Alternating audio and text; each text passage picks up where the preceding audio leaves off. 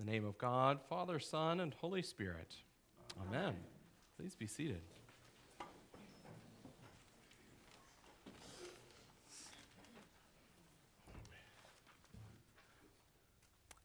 What do Princess Diana, Winston Churchill, and George W. Bush all share in common?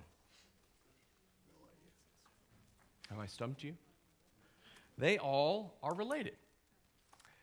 Ancestry tells us that they all are dated back, ironically, given one is our president, to England and an English squire in the 15th century by the name of Henry Spencer of Badbury in Northamptonshire.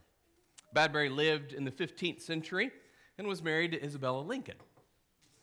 Genealogists tell us that Bush's specific British heritage goes even farther back to British royalty, to King Henry I, the son of William the Conqueror.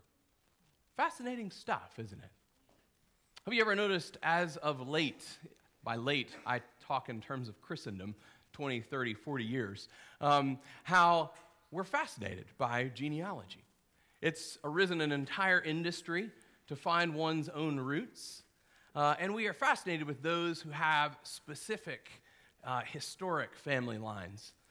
There was even, I believe, a few years back now, a television series about tracing those celebrity figures back to their roots, and then, of course, shameless advertisements throughout about you too can do the same. We're fascinated by it. We're fascinated by where we come from. And yet, in the midst of a culture that is fascinated by historic lineage, popular figures, stands a very different story biblically. Royal lineage, biblically, goes back to people like Rahab, the harlot, Ruth, the Moabitess, these unlikely characters down through Christendom that lead to the line of King David and ultimately to our Lord Jesus Christ. It's a very different story. In many ways, as we wrap up on this Sunday our stewardship series, in Ruth, and it lands on this All Saints Sunday, all these things converge fittingly around the way that God uses ordinary people for extraordinary means in their generation. Something for us to reflect on this day. And as we think about how we make commitments before the Lord, or recommitments as we'll do with the renewal of our baptismal vows as well, the responses this day, we think about how that falls to us as we commit ourselves once more to the use of our days, our time and our talent and our treasure to glorify God in our own generation. So as we reflect on that and tuck away this idea of legacy and lineage, let's look at Ruth chapter 4 together. You can follow along on the screens or in your Bibles as well as we wrap up this series this morning. Just as a quick flyby recap, of course, Ruth, remember, opens in a very tumultuous time. Everyone did, as the book of Judges says, right in their own eyes. Difficult circumstances. Naomi and her family go to Moab, the land of their enemies. There, every male in their line dies. And then Ruth returns with Naomi back to the land of her people. And there they find some help in the generosity of Boaz, this family member of theirs. And then last week we left off with this proposal of marriage by Ruth, a very uncanny thing in those days, to Boaz. And he offers to do that, but says there's a more pressing legal issue at hand with which he must first attend before he himself can redeem them. With that backdrop, we pick up in Ruth chapter 4, as Boaz, true to his word, goes from the threshing floor at the harvest season to the city gate, and there awaits this near kinsman redeemer, for whom the lot would fall to redeem this family of Elimelech. The gate is a place of public forum in Israel. It's both the judgment place, it's the communal gathering place, it's where formal business would be done. And so there Boaz goes and waits. And he waits for, interestingly, this unnamed figure, this next of kin. Why he's unnamed, we'll see in a moment. And when he arrives, Boaz begins the formal process of initiating this legal exchange. He begins first by calling this man kindly to the side to indicate there is a legal matter at hand to tend to. And then, as was common, the elders of the city would be out at the gate during the day, waiting for what business would take place. And so Boaz gathers them up to attend to and witness what will unfold. And then, as we see in these verses, in verse 3 and 4 and following, Boaz lays out the case, lays out the need for Elimelech and his family, and asks this kinsman redeemer to redeem this family. Being widows in the land, the sale of their land and their inheritance would provide for their needs for the remainder of their days, and it would free them from any debt that they may have. And so, this man, after hearing it and is challenged or called by Boaz to redeem this situation, at the end of verse 4 says, "I'll redeem it." But then, as we move forward, we discover things quickly change because Boaz, a man of his word, said he would not forget Ruth. And so, he says, when you inherit the land, you also inherit Ruth, who is this wife of Elimelech's son. And in those days, of course, if they didn't have a family line, it would end with their generation. And so there was a provision in the law in the Old Testament to tend to that. So she would wed this next of kin, and by God's grace would then perpetuate the line through children they would have. Because of that new factor, this man says no. And the reason why is because he's likely already cannot complicate this and impair my own inheritance, he says in verse 6. He already has kids, he's already settled his affairs, and he knows that if Ruth enters the scene and bears a son, then the whole inheritance gets reshuffled. And so knowing that, not wanting to incur any risks, not wanting to mess things up that he's figured out, he backs out. And for that reason, his name is not even known to anyone but God through the rest of Christendom. And he quickly proposes that Boaz go ahead with this. He's so quick to throw that sandal off and propose that deal that he doesn't even give a thought to the inheritance that's actually rightly his. He could have laid claim to the land or the assets in some way that were Elimelech's, only allowing for the sale of the particular land, in this case, for the benefit of Ruth and Naomi. But he doesn't want to have anything to do with this. And so quickly he goes, and Boaz quickly steps in and is willing to tend to these affairs.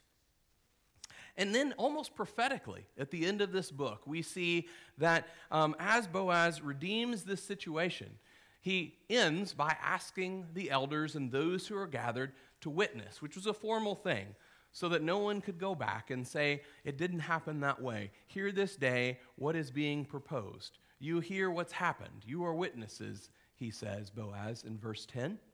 And then almost prophetically, they respond. They could have just said, yes, we're witnesses. There ends the verse. But they add this prophetic response. May the Lord make this woman who's coming in your house like Rachel and Leah, who together built up the house of Israel. Knowing lineage there and knowing some of your biblical history, as I trust you do, we know that Rachel and Leah were two figures who were barren initially until the Lord opened their womb, and from them came a great family line. Leah was the mother of Judah, the clan from which all these figures hail.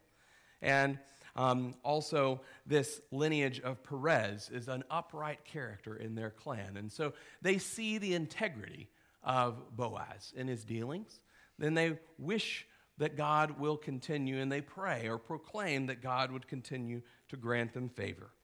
And then the book closes in this beautiful tribute to what God does. Indeed, he does grant them a son, and as it closes, not just Ruth, but Naomi's redeemed, as in chapter 1, she calls herself Mara, which means bitter. And now God has turned that whole situation around as she holds a grandson in her arms, Obed, who they name, and tell her, the women of the city, that Ruth has been to her more than 7 sons would have been because of her faithfulness. It's incredible. It's an incredible story of redemption and grace. And as we know, zooming out, as we looked at last week, And well done, reading the family lineage that just sneaks up at the end of that book if you're not ready for it. You did well. I wouldn't press to ask you to read this, but in a few short weeks, we see where all this lineage goes as we begin the journey to Christmas and Advent and move forward as we do in the lineage that we get in Matthew 1. It's not just for the people of Israel. It's not just for that place and time, but there in verse 5, Salmon, the father of Boaz, by Rahab, and Boaz, the father of Obed, the father of Jesse, the father of David, down, skipping a few more verses, to Jacob, the father of Joseph, the husband of our Lord Jesus Christ. That's where that goes. And it's fitting this day to sit back and think about that, because I think it gives us hope. Hope wherever we are this day. It's a beautiful legacy, a beautiful way that we look at how God can take what seems to be particularly hard and trying times and turn them around for triumph in his greater plans and purposes. And not just triumph for this family, but even more broadly. When we think about it and we reflect on it, remember, if the book of Judges closes and Ruth opens with everyone did what was right in their own eyes. Everyone was highly individualistic, did whatever they wanted, didn't really have a concern for neighbor or the law.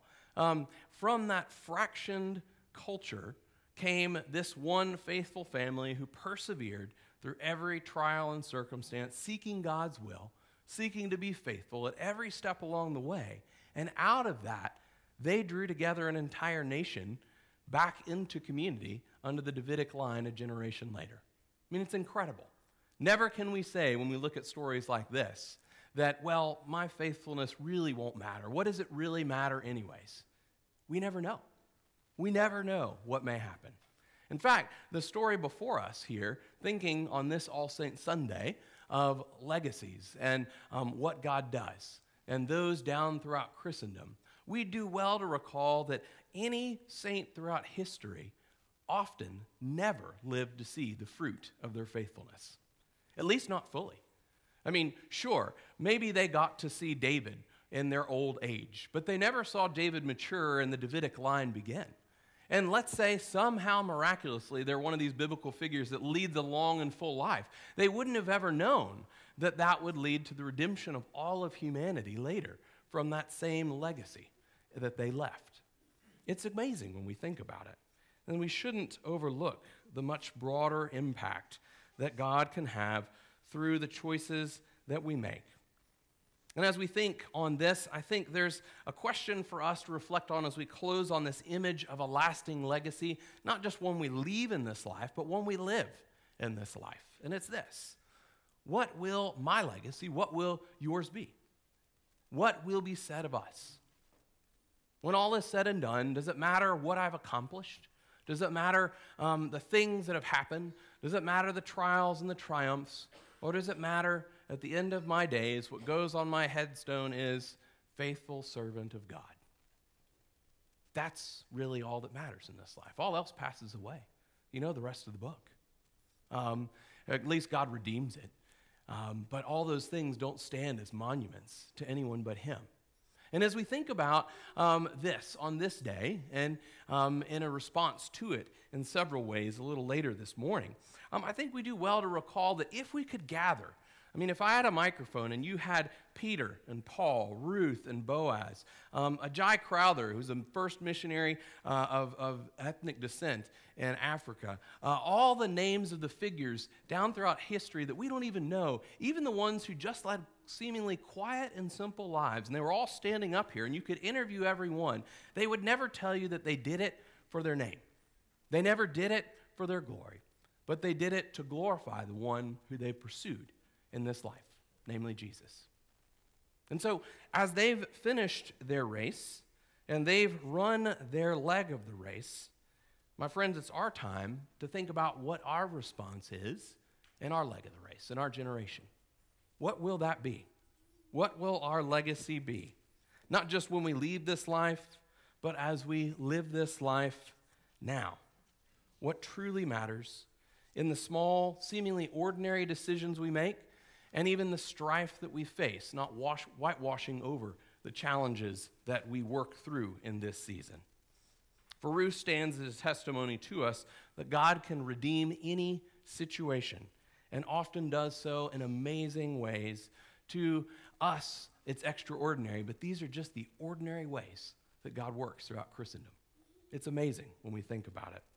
So as we conclude on this All Saints Sunday, thinking about this legacy, thinking about these saints that loom large in our minds, you and I have a response to make. In a few moments, there'll be a chance for you to bring a commitment for next year up to the altar and make a commitment to the Lord with my family and our clergy by putting those in the basket there. If you don't have a card, you can get one this morning and drop it in the offering plate, and we'll gather them up next week.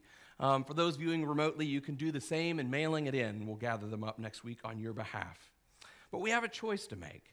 And if you're new today and you think, oh gosh, this is the first Sunday I stepped in, or you're still deciding if this is your church home, grab a card, not because we expect you at all to fill out a financial portion, but there's something there about how you use your time.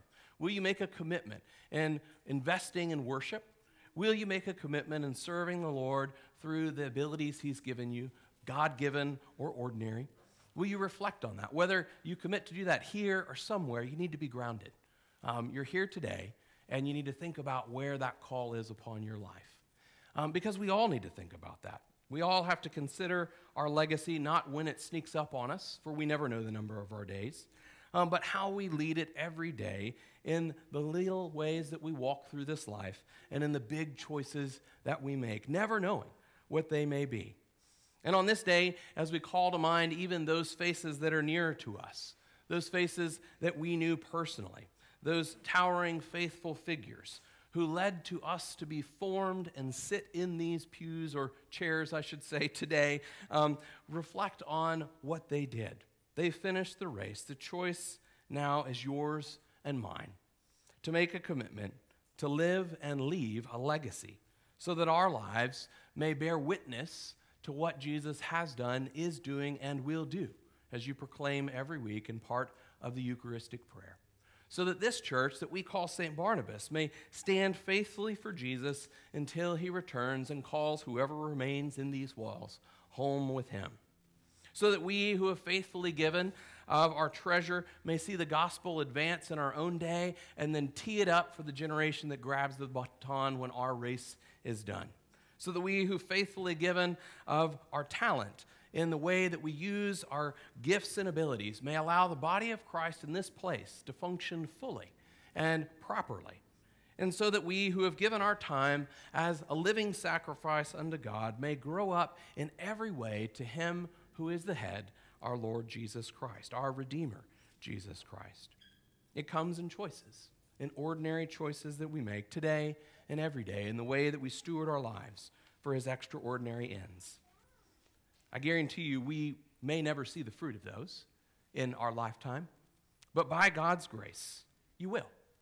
You will when you stand in Jesus' presence with the Ruths and the Boazes, the Peters, the Augustines, the Agais, and the towering figures down throughout Christendom, and even the ones that are known to us in this place, the Cathys and the Bills and the Bettys and the Clems, who left a lasting legacy in their generation, so that we may rejoice in their presence, and all who have gone before us with all the saints in His presence forevermore. In the name of the Father, and of the Son, and of the Holy Spirit. Amen.